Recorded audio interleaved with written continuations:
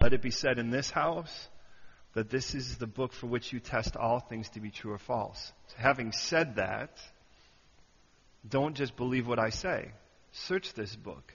Check everything I say, whether it's a yea or a nay. Buy this book. Having said that, let's read our text. Again, we pick it up at verse 29. We are right now at the point of what we would call the Exodus. And it says this, "And it came to pass at midnight that the Lord struck all the firstborn in the land of Egypt, from the firstborn of Pharaoh who sat on his throne to the firstborn of the captive who was in the dungeon, and all the firstborn of the livestock. So Pharaoh rose in the night, he and all his servants, and all of the Egypt, and there was not a house where there was not one dead. And then he called for Moses and Aaron by night and said, 'Rise, go out from among my people, both you and the children of Israel, and go and serve the Lord as you have said. And also take your flocks and your herds, as you have said, and be gone, and bless me also.' And the Egyptians urged the people that they might send them out of the land in haste, for they said, 'We,'" and notice, do you see the italics, the words in italics? If a word's in italics, what that means is it's not in the original, it's just there to help you understand it. But I like it without it, because what it says is, "We be dead." That's what it says. Look at, "We all dead." Or, "We shall all be dead." So the people took their dough before it was leavened, having their kneading bowls bound up on their clothes on their shoulders. Now the children of Israel had done according to the word of Moses, and they had asked from the Egyptians articles of silver, articles of gold, and clothing. And the Lord had given the people favor in the sight of the Egyptians, so that they granted them what they requested, and thus they plundered the Egyptians. Then the children of Israel journeyed from Ramses to Sukkot, about 600,000 men on foot besides children. A mixed multitude went up with them also, and flocks and herds, and a great deal of livestock. And they baked unleavened cakes of the dough in which they brought out of Egypt. For it was not leavened, because they were driven out of Egypt and could not wait, nor had they prepared provisions for themselves. Now the sojourn of the children of Israel who lived in Egypt was 430 years. And it came to pass at the end of the 430 years, on that very same day, it came to pass that all the armies of the Lord went out from the land of Egypt. It is a night of solemn observance to the Lord for bringing them out of the land of Egypt. This is the night of the Lord, a solemn observance of the children of Israel throughout their generations. And the Lord said to Moses and Aaron, "This is the ordinance of the Passover.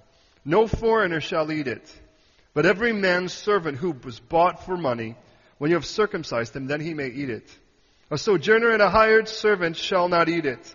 In one house it shall be eaten. You shall not carry any of the flesh outside the house, nor shall you break any of its bones. All the congregation of Israel shall keep it.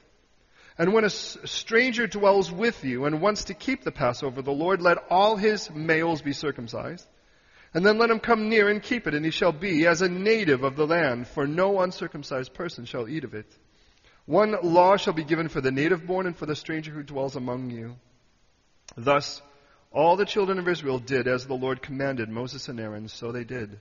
And it came to pass on that very same day that the Lord brought the children of Israel out of the land of Egypt according to their armies. Will you pray with me, please? God, I just pray for your word to come alive, to burst open and grab a hold of us by the throats and hearts today, and by the minds, that we could understand, that we could grasp, that we could feel what you would want us to feel, that we would see what you want us to see, that we would hear what you want us to hear, that you would perform the therapy on each of us individually where we need to be performed, have that performed today. God, I pray that you would minister, that you would speak, that you would today, God, speak to each of us individually, but also, Lord, minister to us as a family, as a group of people who have been bought by the blood of your Son, Jesus the Christ. And God, I just pray that you would today make this make more sense than ever before. Let this, God, reach in and really become colorful, as your word is active and alive, sharper than a double-edged sword. So God, then cut today. Cut through the lies, the misconceptions. We see ourselves, we see others. And God, today, please, freshly anoint me. Get me out of your way. Lord, let me become transparent that you today would profoundly teach. And in profoundly teaching, God, please today minister that we would have so much fun learning of you and your word. So redeem every second, we pray. As we commit it to you and ourselves, Lord, bring us to the cross. And may we leave here so encouraged. In Jesus' name, amen. Again, don't just believe me. Search the scriptures. Now, if you're new to this, if you kind of jumped into this right in the middle of it, this is a pretty rough place to jump in, if you think about it, because you're coming in at a place where a bunch of people die, and you think, oh, God of love, everyone's dead. How does that work? Now, you need to recognize that in the heart of the Father, from the very beginning of this, in the heart of the Father has been His Son. You see, from the very beginning of this, when the people for 400 years were slaves. Now, they have been there, as God tells us here, 430 years. But I remind you, back in the book of Genesis, when 70 people came into the land, they came into the land not as slaves, but as welcome guests. You see, there was a young boy that had been sold as a slave into the land of Israel. Sold as a slave, think that, into the land, of Egypt. And as he'd been sold there, God had given him favor. First with his master, the person who was, in essence, his boss, until his wife, who, by the way, also seemed to have granted great favor to Joseph, tried to get him to lay with her. When he refused, she cried rape. And as a result of that, the husband, by the way, who happened to be Pharaoh's bodyguard, should have had him executed. And by the way, had all means and purposes to do so. The fact that Joseph wasn't executed tells me two things.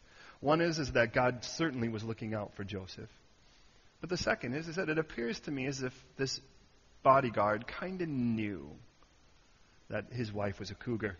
Anyways, with that in mind, Joseph is still put in prison because Potiphar, this man, can't just set the guy free and then still live with his wife. So he sends him to prison. And there he has favor then with the people who are there and spends time there.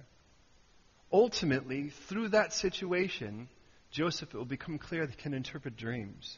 And not every person can do this, and it's not like he's an astrologer or he's, shaking bones or lifting up cards and seeing what it is. This is something God is personally speaking to him. And as that is the case, Pharaoh, the man in charge, the king, has a couple dreams. And in those dreams, this boy is brought out of prison to help with these dreams because they're really troubling him. Now, I don't know about you, but if you had a dream of a bunch of skinny cows eating a bunch of fat cows, I don't know if that would leave you in a sweat. But for a guy that was in charge, by the way, I remind you, Pharaoh was in charge of all the agriculture, that would be a rough thing for him. 7 ears of corn that were nice, eaten by 7 nasty ears of corn, maybe not that big of a deal to you, unless you were the person that all of England looked to as responsible for the corn harvest. Well, then you might actually find it a little bit more personal and scary. So when Joseph is brought up, he says, well, the two dreams, basically, because by the mouth of more than one witness a matter is established, God gave you two to establish the matter, and here it is. They're going to be 7 years of plenty. That's the 7 fat cows, that's the 7 fat ears of corn. But then after that, there'll be 7 years of such great famine that it'll be as if there was never plenty in this land before that point. And he could have stopped with that because that was the interpretation. But then he exercises, as the Scripture calls, a word of wisdom. Which, by the way, please understand, wisdom according to Scripture is not you sounding smart. Wisdom is proper application of knowledge. That's all it is. You take a screwdriver and you pick it up and you bang Peter in the head with it, we'll call that unwise. For two reasons. One is that Peter's kind of a big guy, and that's kind of dumb. The second is it's not what the screwdriver is intended for. If you take that and you screw in a screw with it, that's wisdom. That's proper application of the knowledge. Well, in the same way, Joseph then takes that knowledge and he properly applies it. He says, so this is what I recommend. And I remind you, this guy's just yanked out of prison. He's just gotten shaved up. I mean, this guy has been covered in hair for a couple years now. And this is the first moment where he's actually able to touch his face. And now in that, he comes over and he's talking to the guy that's supposed to be the most powerful man on earth, so to speak. And he actually is giving him advice. Think about how cheeky that is. And he says, so here's my advice. Since there's 7 years of plenty, my recommendation is pull 20% off of it. So we'll let everyone get their food, but then pull 20% off of it. And as you do, store it up. So that when the years happen where there's famine, bada boom, bada bing, you got grain. Now that's a loose paraphrase, but you get the idea. So with that, Pharaoh says, was there anyone in the kingdom with such a man, with such wisdom or such the Spirit of God as this man has? Because he says, well, I recommend you get somebody you can trust to actually watch that because the guy's going to be pretty powerful. And Pharaoh says, you seem like the guy. And this guy that was in prison one moment, woke up as a prisoner, goes to sleep that day in a king's house as the second in command. Now everybody's starving to death except this guy. And I remind you, he's the one Jewish guy in an entire Gentile world. Betrayed by his brothers, sold as the price of a slave, assumed dead. And this one boy, that's a Jewish boy, is raised up to save first the Gentile world around him, and then ultimately, once reconciled to his Jewish family, will save them as well. And who's in the sight of God as this story is being written? His son. Because it's the same thing that happens with Jesus, friends. Jesus sold by his brothers, his own.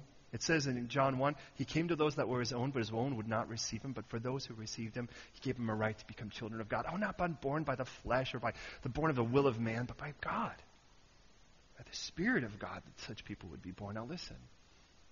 With that now, Joseph is reconciled with his brothers. This is a very short paraphrase of 20 chapters of Genesis. And then with that, they come and he says, well, the only place where there's grain is here. Why don't you guys come? And the best land that we have is Goshen. It's the richest land even in a famine. And since you guys are shepherds and Egyptians hate shepherds, you guys should probably stay there. And so guess what happens? The 70 people that remain of his family move down to Egypt, and there they are. And for 30 years, it seems like things are really good. Now, Goshen's a rich land. So after the famine, everything starts to, the agriculture starts to replenish. And with that, of course, Goshen is great land for shepherds. And then after 30 years, what happens is there's a Pharaoh that comes in, and he's not of the same breed as the Pharaoh before this point. The Pharaoh before that point would have been Sephardic. In other words, he was a shepherd king. Interesting. And then all of a sudden, and by the way, wasn't Egyptian. Now an Egyptian takes over as Pharaoh. And at that point, he refuses to acknowledge any laws passed by the previous Pharaoh. And by the way, in this country, that actually sort of makes sense. That happens here. And so with that, by the way, that means Joseph is no longer anything. That means that these Jewish people are no longer anything. And then for the next 400 years, they become slaves. 400 years. All you knew was bondage. 400 years. But God had already promised well before that he was going to bring them into the land, and that was not theirs. They would be servants or slaves there, and then in the fourth generation, you'd bring them out with great riches. And that's exactly what we're seeing here. So he raises up a man named Moshe, by the way, who's, the fourth generation of Levi, the tribe of Levi. And with that, this man, Moshe means drawn out, raised originally in the palace of the king, but ultimately refuses that, sees himself as the Hebrew and not as the Egyptian, and through a series of events now is brought back to Egypt with the purpose of seeing the people released. His first thing he says, by the way, is, look, if you don't want to listen, that's up to you. But if you don't listen, regardless, God is still going to release these people, and he's going to kill your firstborn. God says, Israel's my firstborn, and it's firstborn for firstborn. My firstborn's going free, or your firstborn's going down. Loose paraphrase, but read it on your own. That's Exodus 3 and 4. Pharaoh says, and I kind of see more coming from Chicago originally, like, who is the Lord that I should listen to him? Who is he that I should obey him? And God says, you really want to see who I am? Okay, I'll show you who I am. And the term he uses, who is the Lord? And that's important. And the reason is, the Lord means the boss. That's what the Lord means. And that's the funny thing, by the way, of any of us, that when we try to say that Jesus is Lord, but don't live like it. Jesus says, why do you call me Lord, Lord, and not do what I say? How could you say boss, boss, and then not let him be it? And Jesus, and it's like Peter, such a classic example, because he'll say, no, Lord. How do you do that? No, but you're the boss. No, you're not.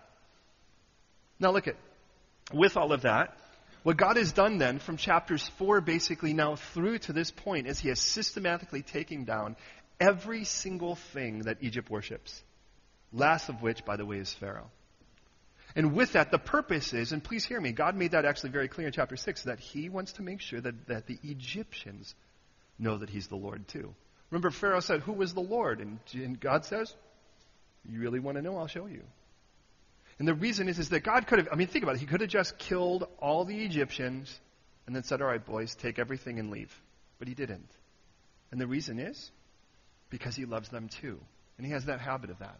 Those of you who are familiar with the story of Eliyahu or Elijah against the prophets of Baal, remember that where he sets up his, this is in 1 Kings, he sets up his altar and the prophets of Baal are setting up their altar. Now God could have just sent fire down and killed all the prophets of Baal. But he didn't. Because he wanted to make sure that they knew he was the Lord too. So now things have gone down to this. And I remind you, in God's eyes, from the beginning of this, is his son. So from the beginning of this, though all of these other things are going to go down, it's the firstborn that this thing is going to bring freedom. And the reason is because it's the firstborn that's going to bring freedom for us. And the sight of the Father has always been his Son. And might I just say, and the sight of the Son has always been you. Well, that's the point. It says in the book of Hebrews, for the joy set before him, he endured the cross, scorning its shame. Do you know what that means? That Jesus had something in front of him that was so important to him that everything else that he did, all the sacrifice that was necessary, was going to be okay because of this thing. Think of an Olympic athlete. Let's just say Franco here. Franco here is actually, he's working out, he's sacrificing because he's going to be in the 2:16 Olympics. You can see it, right? You can see it, right? No, you can't. Okay, and he is, and he's working out, and it's like everything. And what he does is he puts a picture up on the wall of a gold medal, and then he has someone that he knows that's really gifted draw him into the medal, and there he is standing there like this. And so every day he's working out, and he's exercising, and he's running, and he's working, he's lifting weights and everything, and all he's got in his head is this thing: I gotta get that medal, baby. I gotta get that medal, baby. I gotta get that medal. However he would say it, but you get the idea, because that was the thing set before him that was so important. There was a day when Andrew walked by and he saw this girl, and that girl set before him was so much he did crazy things, like he took out his wallet and he bought stuff, and he gave up his time and he started pursuing, because the joy that was set before him was Deborah.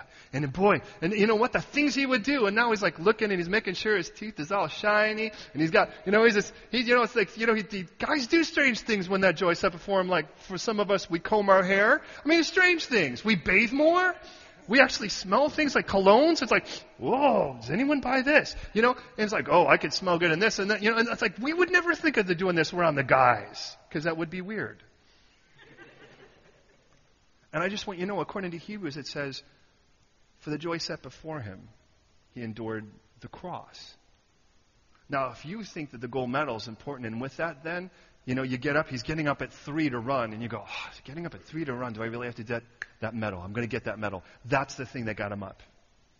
For him to run that extra 16 laps, when his whole body says, are you a fool or what? And he's like, no, gold medal, gold medal, gold medal. I hit the wall, gold medal, gold medal, gold medal, gold medal. And it's like, but for Jesus, hanging on a cross here, this is God, and you have people down there saying, oh, you really think you're hot stuff? You really think you're Messiah? Come down off the cross. Now, first of all, I want you to know you should thank the Lord I'm not Jesus. Because if I were Jesus, I would have come down off the cross, I'd have gone, BAM! Then I would have got back up. But it would have been too late by that point. When they blindfolded and said, tell me who hit you now? I'd have said, first of all, your name's Brutus. Let me tell you the most embarrassing moment you've ever experienced in your life. By the way, listen to these. And then after that, I'd say, hit me again and watch what happens to your hand. I mean, you should be thankful. But to be honest, that's because the thing set before me is me, but not Jesus. Set before Jesus in his sight the whole time is you. From the moment when the enemy said, bow down to me and I'll give you the kingdom. And he said, no. Because it's written, you shall worship the Lord only. Him alone shall you serve. The reason he didn't cower wasn't because he didn't want it. It's because you were set before him. In the moment when Judas kisses him, and he offers himself to be arrested, and they beat him, you were set before him. And when they robbed him of all that justice, and he could have called the whole thing out, the reason he didn't is because you were set before him. So in our text, I just want you to know, when the sight of the Father is his Son through all of this text, but the sight of the Son is always you. To this day. Jesus is, if he were not who he is, he would be the scariest stalker that ever existed. Because according to David, his thoughts for you, if they're anything like him, outnumber the sand on the shore. Now, I lived by a beach for quite a while, and I can tell you, there are not, eternity would be enough time, and only eternity, to count out that many thoughts. And the reason I say that is that God is obsessed with you, and I'm so thankful. In our text, now look at what it says. God has already said this is what's going to happen. You need to take the blood. And remember last week we talked about it had to be the blood, it had to be the lamb, it had to be your lamb. And it says in verse 29, it came upon at midnight that the Lord struck the firstborn. And as the Lord struck the firstborn, it hit everyone in Egypt. And by the way, there was one way out of it, and that was to partake of the lamb that has to be your lamb, and that blood has to cover your house. There was no other option. It doesn't say that you could use a cow. It doesn't say if you were a vegetarian you could put a little bit of asparagus juice. God says this is your one option. And look at, if you recognize that you deserve God's wrath, one option is more than you deserve. And the same with me. Now, you can decide for yourself how delusional you want to be, but this one I'm completely lucid in. I deserve hell. 100%, 200 proof, undiluted with no chaser hell. But by God's perfect love, mercy, and grace, He sent His Son to die on the cross so I didn't have to go. Now look at, listen. God gave me the option of being set free from my own guilt. He gave me the option of innocence. He offered me freedom at His expense. And I want to tell God I'd rather earn it when I've already earned hell? How insulting would that be to a God who had His Son tortured to set us free? Well, here, everybody's hit. And it tells us that, by the way, from the one who sat on the throne to the one in the dungeon. It doesn't matter. The wrath is going to be the same. In verse 30 it says that Pharaoh rose at night, he and all of his servants and all of the Egyptians, and there was a great cry in Egypt. For there was not a house that there was not one dead. Now notice here, by the way, the problem with what seems to be surrender but isn't. And we're going to see this with a lot of people. And I pray it's not you, but it could be. And you need to check yourself, as I've sought to check myself and continue to. Because there are times where we've watched with Pharaoh where it almost looks like he's giving up, but he doesn't. And have you ever had anyone like that? You love them and you really want to see them surrender to the Lord, and they look like it for a moment, but then they're back to where they were just after that.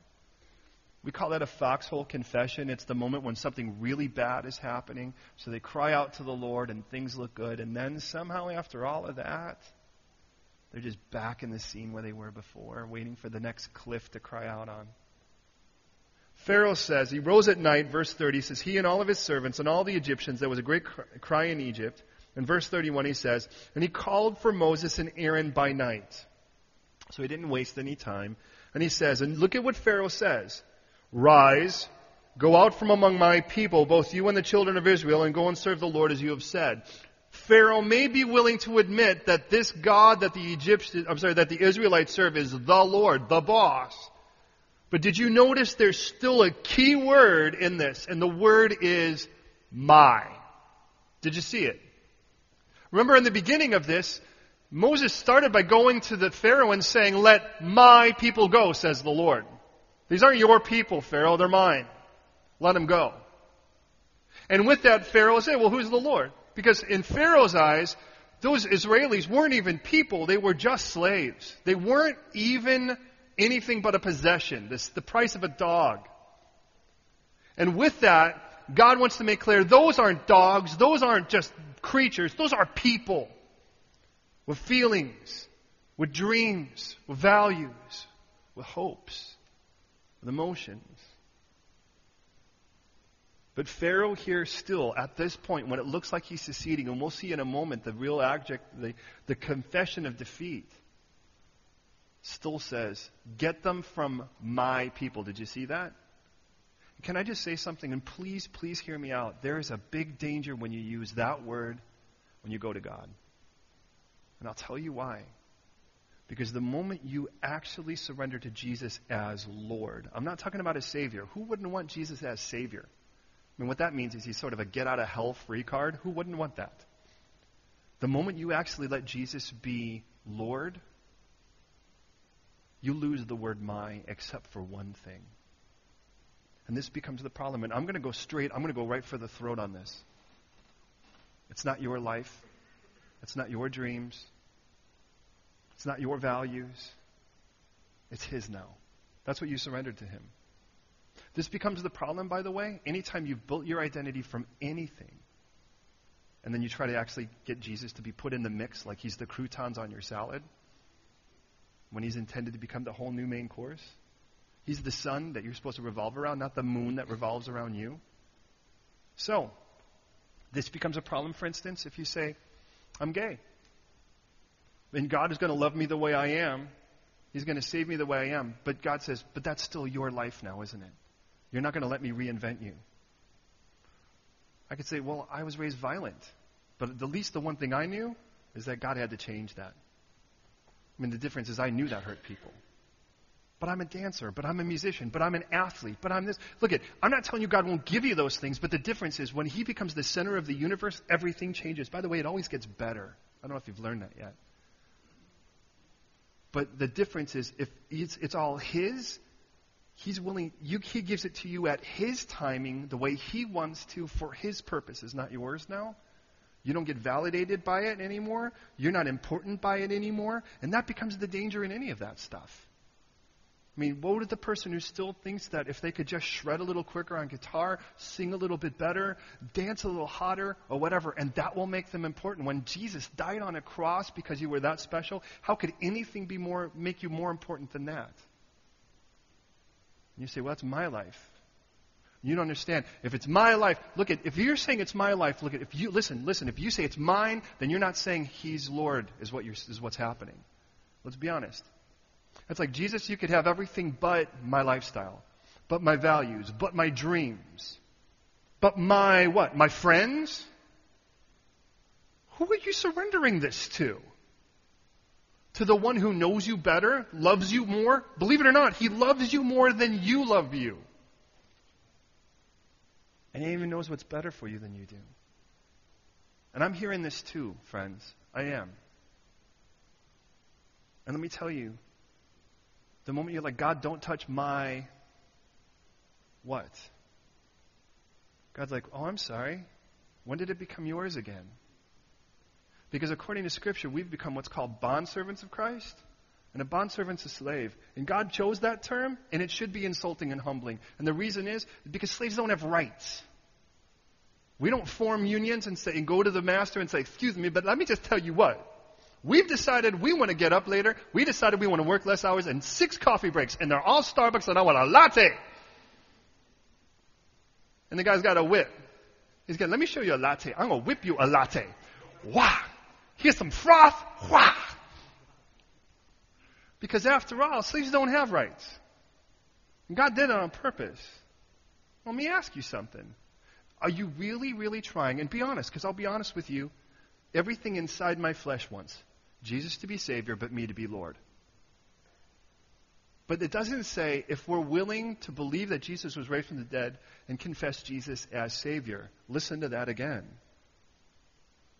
It says whoever calls on the name of the Savior will be saved. No, that's not what it says. It says whoever calls on the name of the Lord. And you need to leave Egypt and you need to leave your gods back there. Whatever they are. Money, power, praise, affirmation, your brilliance.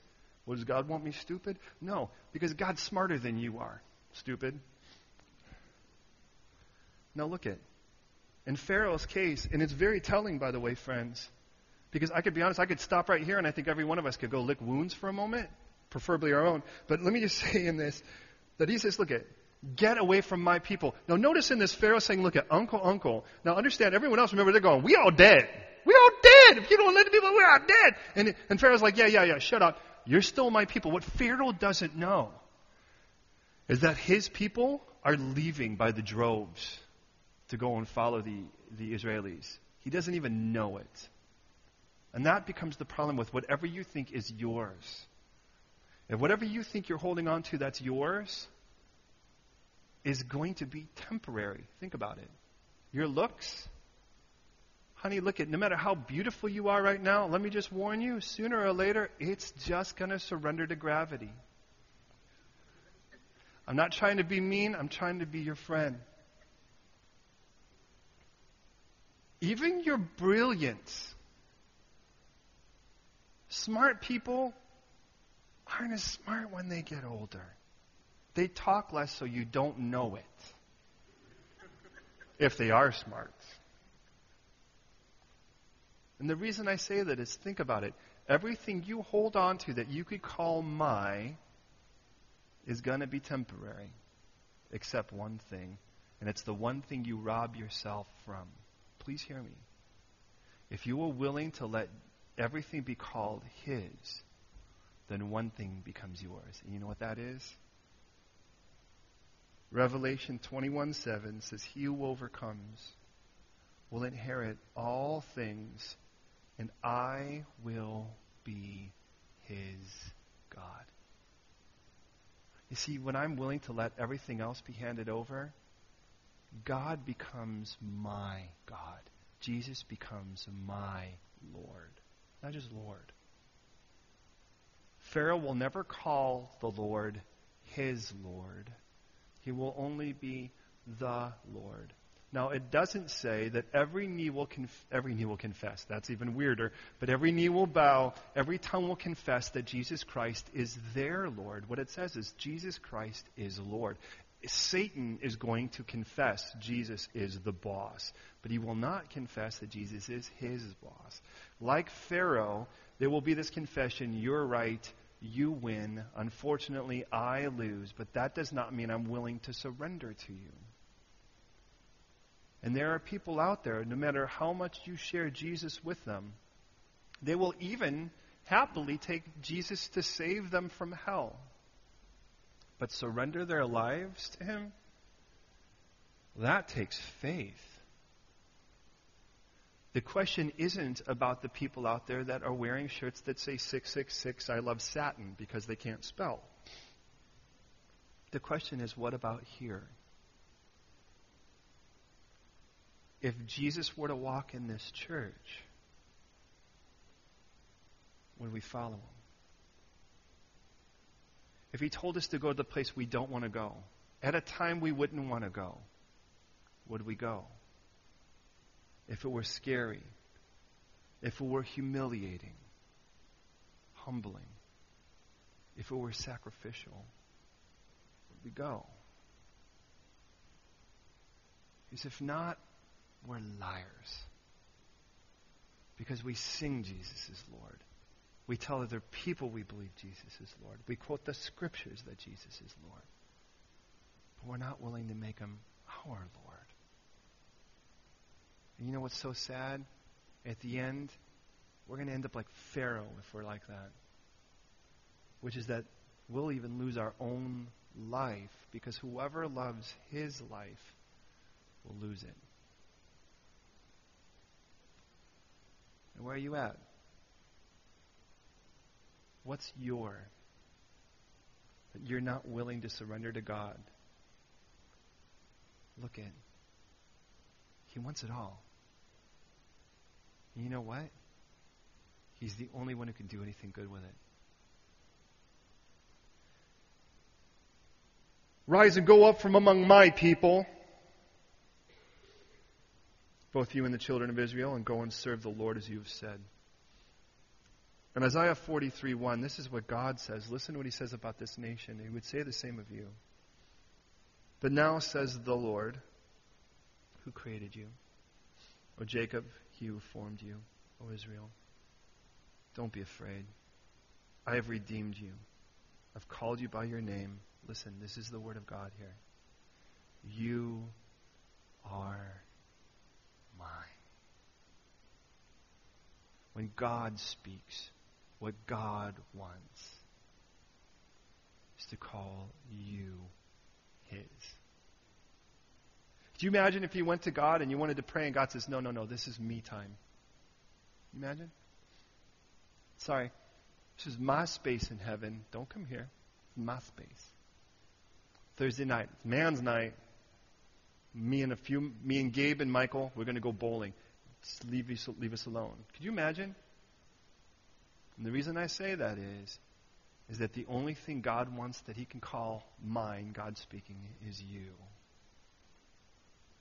Verse 32. Okay, you can have your flocks, your herds. Remember, we tried to play compromise games. You didn't say so. And then he says, as you have gone, it says, and as you have said, be gone. Notice in verse 32, he says, and bless me also. Do you find that a strange statement? Do you remember the last time somebody said, bless me? Do you know in Scripture there's only really 4 occasions where someone says, bless me? Literally say, bless me? The first of them, if you remember, is the situation with Jacob and his brother, in the kind of whole thing where his dad's blind, and he's like, give me the blessing, bless me. And he sounds like, bless me, Dad. And Jacob already got it. That was the first of them. Then there was the second one, the one right before this. And the one right before this, if you remember, was when Jacob spends all night wrestling. Do you remember that? And at the end of it all, finds himself at the feet of the one he's wrestling with, and he says, I'm not letting you go unless you bless me. And I want to remind you that culturally, to demand or to ask a blessing of another individual, traditionally, is a point of surrender. Today we tap the mat or we cry out whatever at defeat. When 2 guys are wrestling, the moment one guy gets them in, and they have these things called submission holds. Those of you are familiar with that. A submission hold is where you do something that's so painful, the other guy has to slap the mat 3 times, and if he slaps the mat 3 times, that's his way of saying, I surrender. Those days, the idea of it is, if I'm fighting with Dash and Dash gets the better of me, I say, bless me. What that means is that I submit to the point that you've won this one, and because you've won this one, please bless me so I know you're not going to try to come out and settle any debts later, is the idea. And it's interesting now understand, that's when God says, now you won, boy. That's what he says to Jacob, because he wrestled with God. How did he win? He won by surrendering, and never miss that. In God's economy, the way that someone wins is by surrendering. The more you win, the more you surrender. That's just that simple. Absolute victory is absolute surrender. That's the way that works. Here, isn't it interesting? Pharaoh was turning to Moses, and he says, bless me. And I can't help but think, the last time this happened, it looks the same. By the way, the last time that someone says, bless me, for what it's worth, you can play with it yourself, is 1 Chronicles 4:10, and that's what some call the prayer of Jabez. Nonetheless, he says, bless me also. We don't read that Pharaoh does, but the idea is, please bless me, you win. The Egyptians then urged the people as well, get them out of here. Now, look at what it says in verse 34. The people took their dough before it was leavened, their kneading bowls bound up on their clothes and their shoulders. It says, now the children of Israel had done according to the word of Moses. God had already said, go to the people, and as you go to the people, ask the Egyptians. And imagine, these are the people who used to beat you, and now you're going to knock at their door and say, can I have your gold stuff? But I remind you, the gold stuff, those of you who are here for it, was the stuff used in their idolatry practices, their idolatrous practices. So these people aren't going to be worshiping those things anymore, because God has already taken them all down. So they're getting all of this stuff now, along with clothing. And it says then, the Lord had given them favor in the sight of the Egyptians for what they requested. And now with that, for what it's worth then, now we have verse 37. Now, Suzanne, could you flash that, if you cancel that map? Or have we forgotten about that? Thank you. And it says here, by the way, notice in verse 37, the children of Israel journeyed from Ramses to Sukkot. And some of you would go, well, where is Sukkot? And that's a great question. It's such a great question, nobody really knows. And the reason is Sukkot, in its simplest sense, means tents or temporary dwellings. That's what a Sukkot is. And so it all depends on where people are looking at. So, if you look at this, they're in Goshen. That's up in this area here.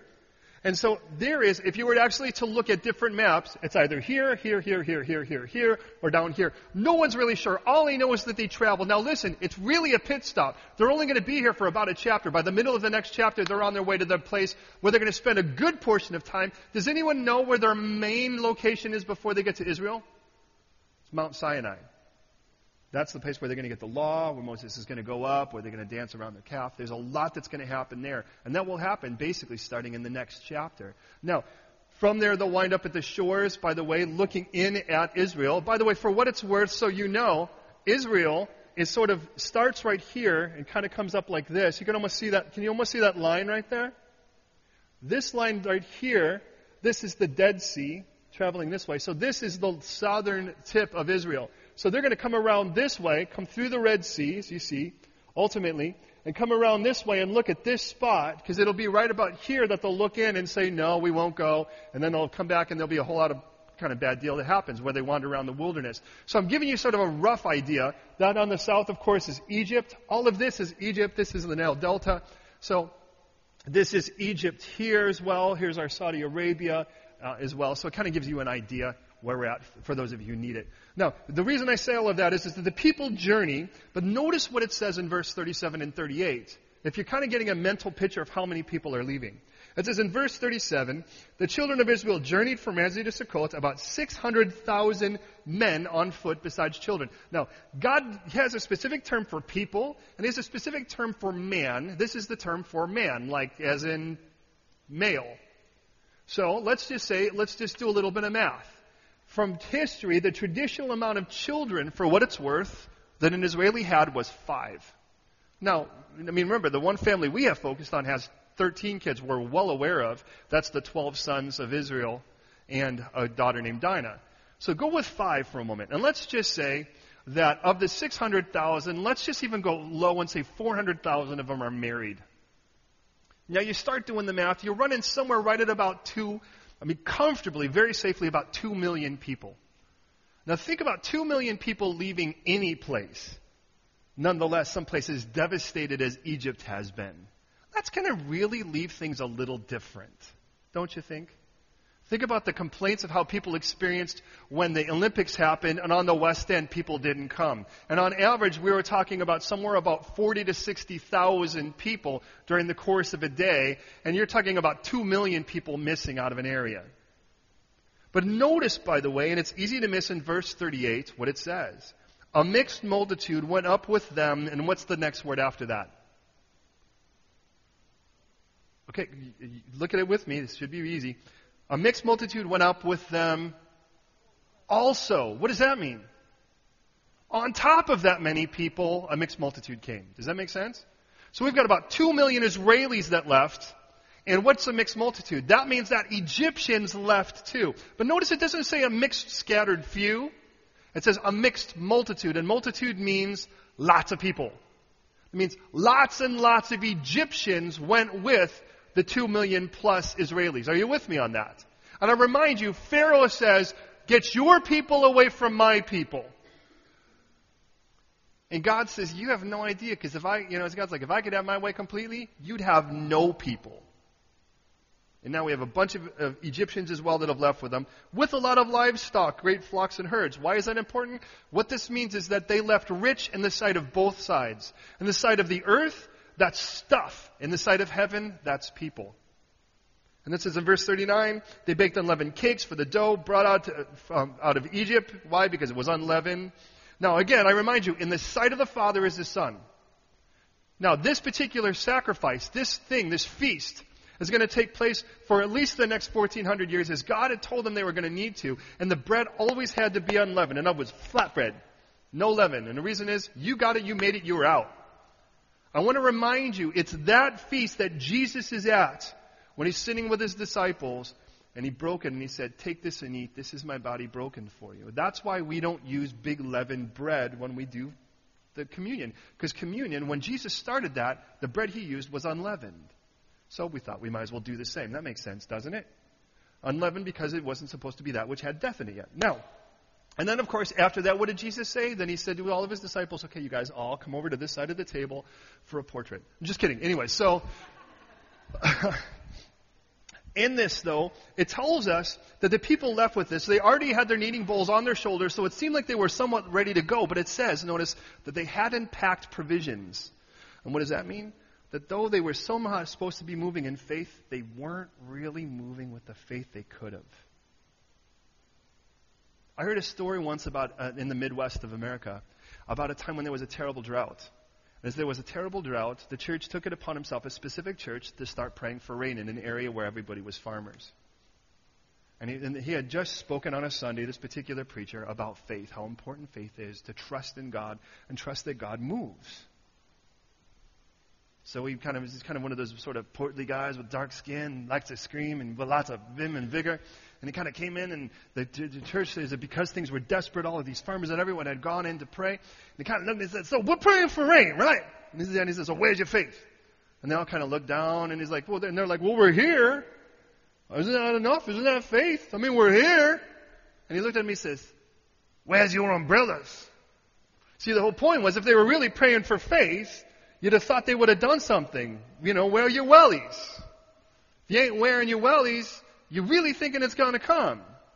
And it's the reason I say that is, they may have packed something on their shoulder, so they packed an eating bowl. But the bottom line is if you think you're leaving on a trip and you don't know where you're going, a couple sandwiches might be nice to have in a knapsack. You know what I'm saying? And the reason I say that is, listen, some of you, it's like, look, I'm going to come to Jesus and he's going to change my life. And I'm just going to sit here and wait. But like, there are going to be choices. Choices that are going to be made to prove how much faith you have or don't have. And then it's like, look, are you even preparing for that? Are you preparing for God to make a change in you? Or you're like, you know what, to be honest, I'm going to fake it. I'm going to lie to myself so much that I can actually, if I can convince myself, I could effectively lie to everyone else and actually be telling them the truth because I've lied to myself. So I believe it. So I'm telling everyone else the truth. Isn't that weird how that works? But we do that. And then it's like, and I'm going to tell everyone else, I want to change. I really want to change. I want to be a person where I have no area of my life God would say that's big, that needs to change. But I'm going to tell them, I really want to change, but in the end of it all, I really have no interest in anything changing because I'm kind of happy with where I'm at. It's a little bit of bondage and a little bit of hallelujah. Seems like it's good enough for me. But then you have no idea what it's really like to be completely free, to walk in the Lord like He intended. Man, you are ripping yourself off. And you're going, well, you know what? I'm freer than what? The guy that's in prison? Haven't you had that when you're sharing Jesus? Well, I'm nicer than what? Than Saddam Hussein? Don't hurt your shoulder, patting yourself on the back. But God's looking for perfection. So in this, they're like, look but they hadn't even prepared provisions. So with that in mind, what happens? And by the way, can I just remind you, that will be the issue for the next 40 years? Think about it. Every time that people complain, it isn't that it's too hot. Where's the water? Where's the food? I miss leeks. I miss garlic. I miss meat. Where's my pheasant? And in the end of it all, God's like, you could have packed some. Now, with all of that said, what will happen? God says, look, I want this as a solid burden. So let's bring this around to close. A couple things here as He starts talking about the sacrifice of it, and then we'll bring this to prayer. And verse 43 says, now this is an ordinance. In other words, God says, this is our standard from this point on. And here it is. Notice the words He uses. In verse 43, He uses the word stranger. In verse 48, He uses the word foreigner. And then He uses the word stranger in verse 48. Now, and in between He uses the word servant. God assumes that outsiders are going to want to take part of this celebration. I want to remind you, a mixed multitude came with you. So when God's speaking to the Israelis, it is like immediate. Listen. It's immediate that there are people on the outside that want to be a part of this. It is immediate. You may not even recognize it, but they're walking with you right now. They gave you their stuff and then decided to come with you. And God says, so look, here's the deal. I play for keeps. And because I play for keeps, I don't want you playing a game with me. I don't want you playing this like I'm going to be good for you today, but on Tuesday, it's somebody else. And listen, and if God were to have His way, if He could speak flat out to us today, He'd say, stop playing the game as if the world's for fun and I'm for saving. I'm the Lord. Stop looking to the world for fulfillment. Can't even say the word. And yet, I'm the one that's supposed to save your life. Do you think I saved you just so you could go to heaven? I mean, if God only saved you and you so you could go to heaven and now you could just go out and experience all the world has because you can't get that in heaven, the best thing God could do right now, can I just dare say it, is kill you. If He died just so you could go to heaven, He might as well, then why waste any time, man? Amen, boom, you drop dead. God's like, well, I might as well take you home. He died to be with you. And because He died to be with you, don't rob Him of that because you're still calling something mine. This is my time. This is my life. This is my timetable. This is what I can handle. Hand it to the Lord. And when God says, look, I want to make right changes in your life so that every area of your life lines up with me, and you say, I don't know if I can handle that. God says, look, if you hand it to me, how could you not handle it? I'm going to handle it for you. The Lord says, this is the ordinance of the Passover. No foreigner shall eat of it. Now, at that moment, if that's all God said, that means that the Egyptians will never be a part of this. Are you aware of that? But notice what He says. Every man's servant who's bought for money, when you circumcise him, then he can eat it. But wait a minute, circumcision actually made you, in essence, a Jewish person in the sight of God. That was the sign of the covenant. And that tells me two things, by the way. First is, If the Israelis were to have someone as a servant, they need to become a part of the family. They're not just going to be a part of property like the rest of the world looked at a servant. And the second is, you're a permanent member of the family now. In other words, God says, look, if you're going to have somebody and they're going to live in your house for the rest of your life to serve you, because that's what happened, like the Egyptians would have done in a situation like this, he says, adopt them. And adopt them as a member of your family. Circumcise them. They're a part of your family. And from this point on, they're as good as Israeli as far as I'm concerned. And that's what God will say here in a moment. And I love this. God has never intended for his people to be so exclusive that we won't invite people in, but we have to invite them in through the gate of God's covenant. Every man's servant is bought at a price. A sojourner and a hired servant, verse 45, shall not eat it. Why? Because they're temporary. They're going to zip in, they're going to zip out. And he's like, look it, I'm not looking for that. I'm looking for people that are going to be permanently part of this family. Keep it in your house. Don't go from place to place like you're some form of used salesman. This is supposed to be a family thing. And listen, God says, I want families. That's what I want. And I want to be the Lord of this family.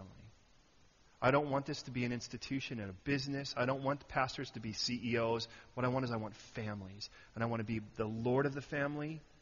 And I want you to recognize there, it's a lamb, and it's your lamb with no broken bones. That's perfect and in his prime, because in the sight of the Father is his Son. And as in the sight of his Father is his Son, Jesus, the Lamb of God, needs to be your lamb. Tempted in every way, yet without sin, so he's the perfect sacrifice, and yet not a single bone broken, just as Psalm 34 had promised. And with that, then, he was the perfect lamb sacrifice. Christ, our Passover. Listen to what it says, by the way, just so you know. This is exactly what's been said. It says this in 1 Corinthians 5:7. Listen, let us purge out the old leaven, that you may become a new lump, for truly, you truly are unleavened, for indeed Christ, our Passover, was sacrificed for us. Now, with that in mind, we go to the last couple verses. It says this then, verse 47, all the congregation shall eat of it. Man, this is not for them. This is for you. Know that. This isn't for pastors. This isn't for leadership. This is for every person that claims God. This is because he has to be your lamb. Now listen, if a pastor loves Jesus, that doesn't mean you're going to. If a church is in love with Jesus, that doesn't mean you are.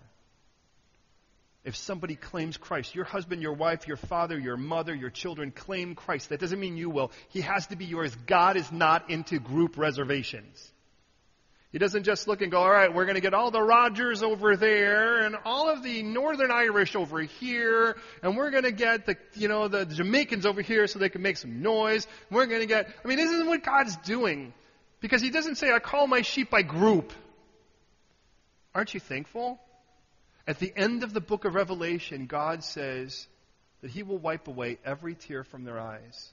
Now, can you imagine? Either you're in a giant line, a huge queue, you're number 6,432,000, and when you get to, you can finally wipe off, let's get some more puffs, next person. And how lame would that be? Or God, because he's bigger than our math, could have a one-on-one with you for the rest of eternity. And that's what he wants.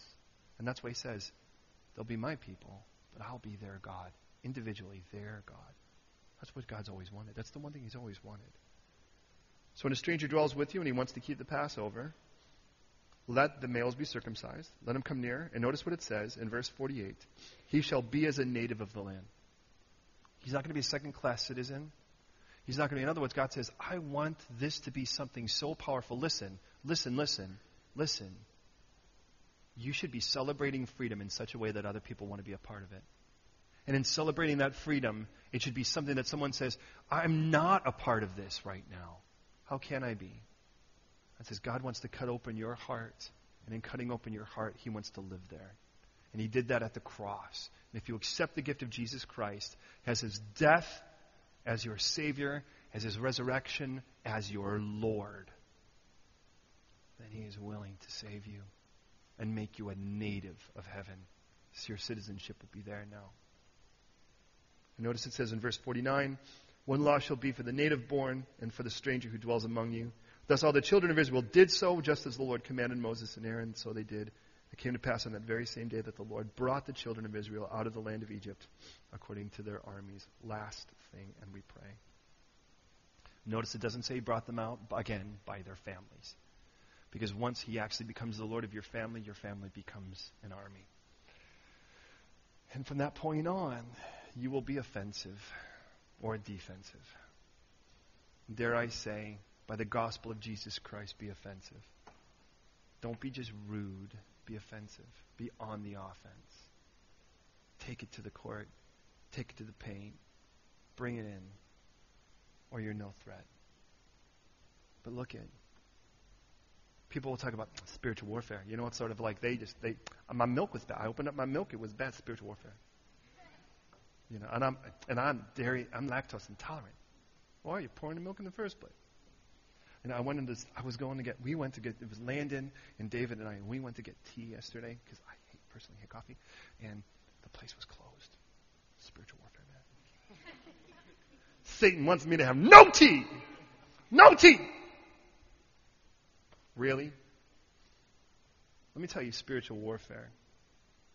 Spiritual warfare is an attitude in your heart where what the enemy would love is for you to have no joy, no peace, no hope, and no focus. And if he can't convince you there's no hell, he can just convince you there's no hurry. There's no hurry to get your life right. Come on, just live this way. Don't change anything. Just be who you are, and God's just going to accept you because he's just one big, comfortable Jabba the Hutt that wants to hug you and love you and give you mercy and grace. Who cares? Don't look at that bloody cross. That's offensive. And, and don't tell people about that. That should offend them because that'll tell them they're sinners and they need a Savior. Hello. So, and so here you are. It's like, you're a doctor and you're going to go to a place where everyone's dying and all they need is a shot of penicillin, but don't bring any needles because after all, that's going to scare people and nobody wants that. And you know what? We do that. And in the end of it all, God just so doesn't want that. And so what happens? Do you see why the enemy goes after families? Because that's where the armies are. Imagine if he can actually walk into a barracks, the enemy barracks, and say, you guys listen, and you dress up like a sergeant and say, soldiers, today I'm giving you the day off. Nap out. No battles. Ignore those sounds out there. It's training. It's not real bombs. Don't worry about the land that's being lost. Go and relax. You deserve it. Those fatigues, they're supposed to be just to make you look good so you can, get a date when you get to shore. So just relax. Talk about battles you've never fought. Read about stories and then talk about how cool it is that other people fought battles, and then everybody relax and get fat. I'm going to go and take some more land. And that's what happens. I just don't want to offend anyone.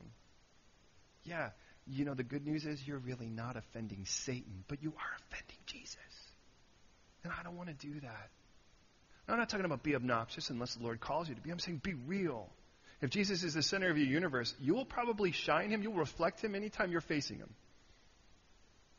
And if you are celebrating that freedom, someone's going to ask, hey, I'm a foreigner. I'm not really part of that, am I? And you would say, well, I don't want to offend them by telling them the truth. But say, you know what? You are on the outside. But let me tell you, the gate's Jesus Christ, and you can come in. Oh, that Jesus stuff. You're going to bring that Jesus stuff. Yes, I am. And you are welcome to be a part of the freedom, but that freedom comes in Jesus because it's where the Spirit of the Lord is, there is freedom. And you can't have the Spirit of the Lord without Jesus. But the moment you say yes to him, it's an installment he places in you from this point forward. What are you going to do? You think freedom's something esoteric? It's the freedom to say no, and it's the freedom to serve.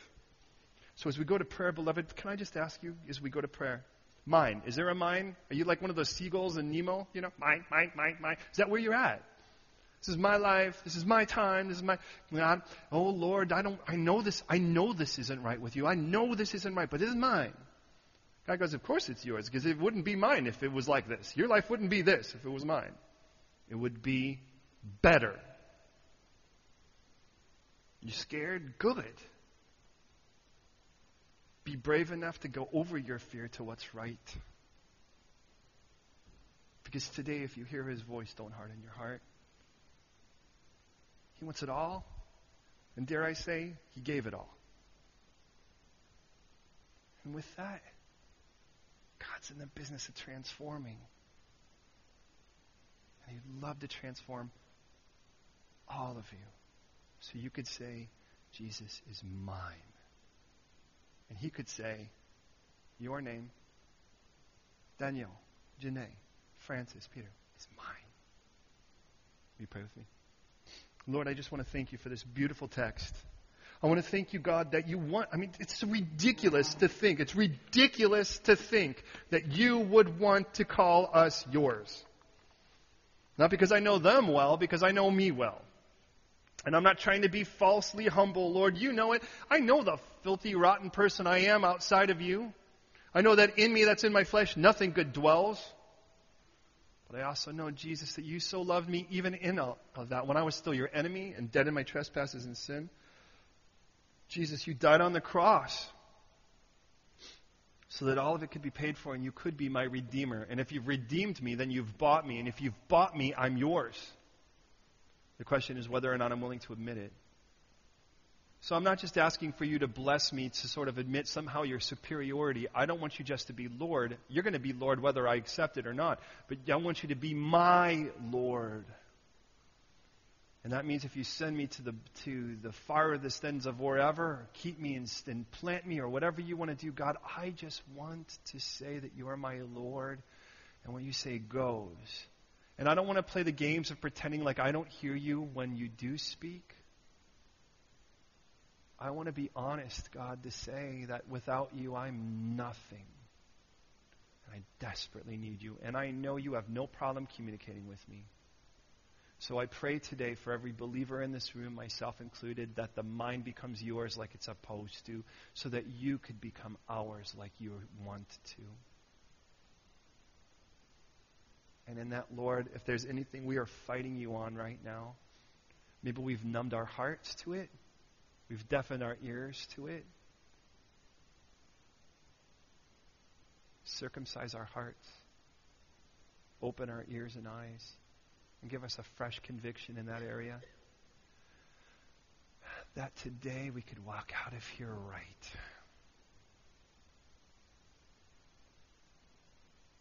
And if you've confessed Jesus as your Lord and Savior, but perhaps today you'd like to recommit in light of that. Not because you're going to get resaved.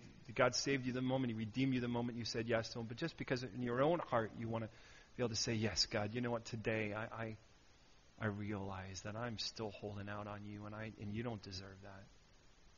Or if you've never accepted the gift of Jesus Christ, but today His Holy Spirit has made clear to you that you need to say yes to the gift of Jesus at the cross.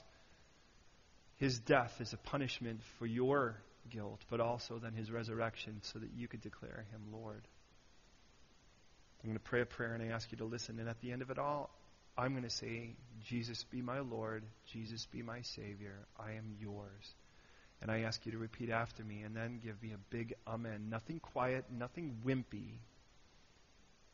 The beginning part, I ask you to listen so you know what you're signing up for. Father in heaven, I come to you not perfect in my own activities or thoughts or even as a good person. But I come to you without the gift of Jesus as a completely guilty person that you created to be with. And in that, God, I just pray right now that as I come to you, I beg your mercy and grace that I don't deserve, but that's why you call it grace. That though I deserve hell, you offer me heaven as a gift that you paid for. So I just pray right now, Lord,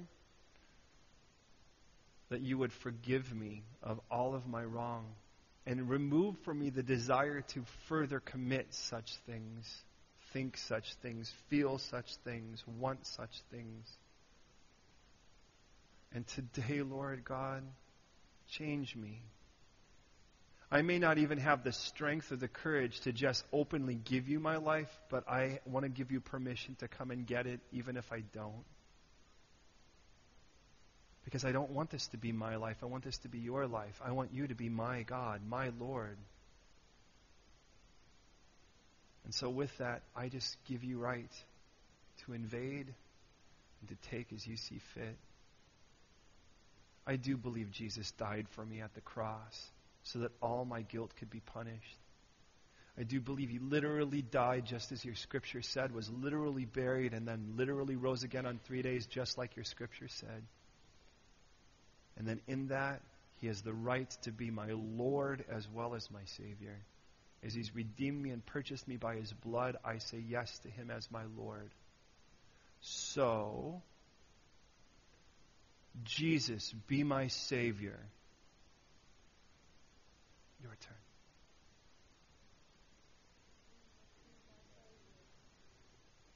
Jesus, be my Lord. My Lord. Because I am yours. Completely I am yours. So have me. I surrender. My life, my love, my all. Jesus, in your name. Amen.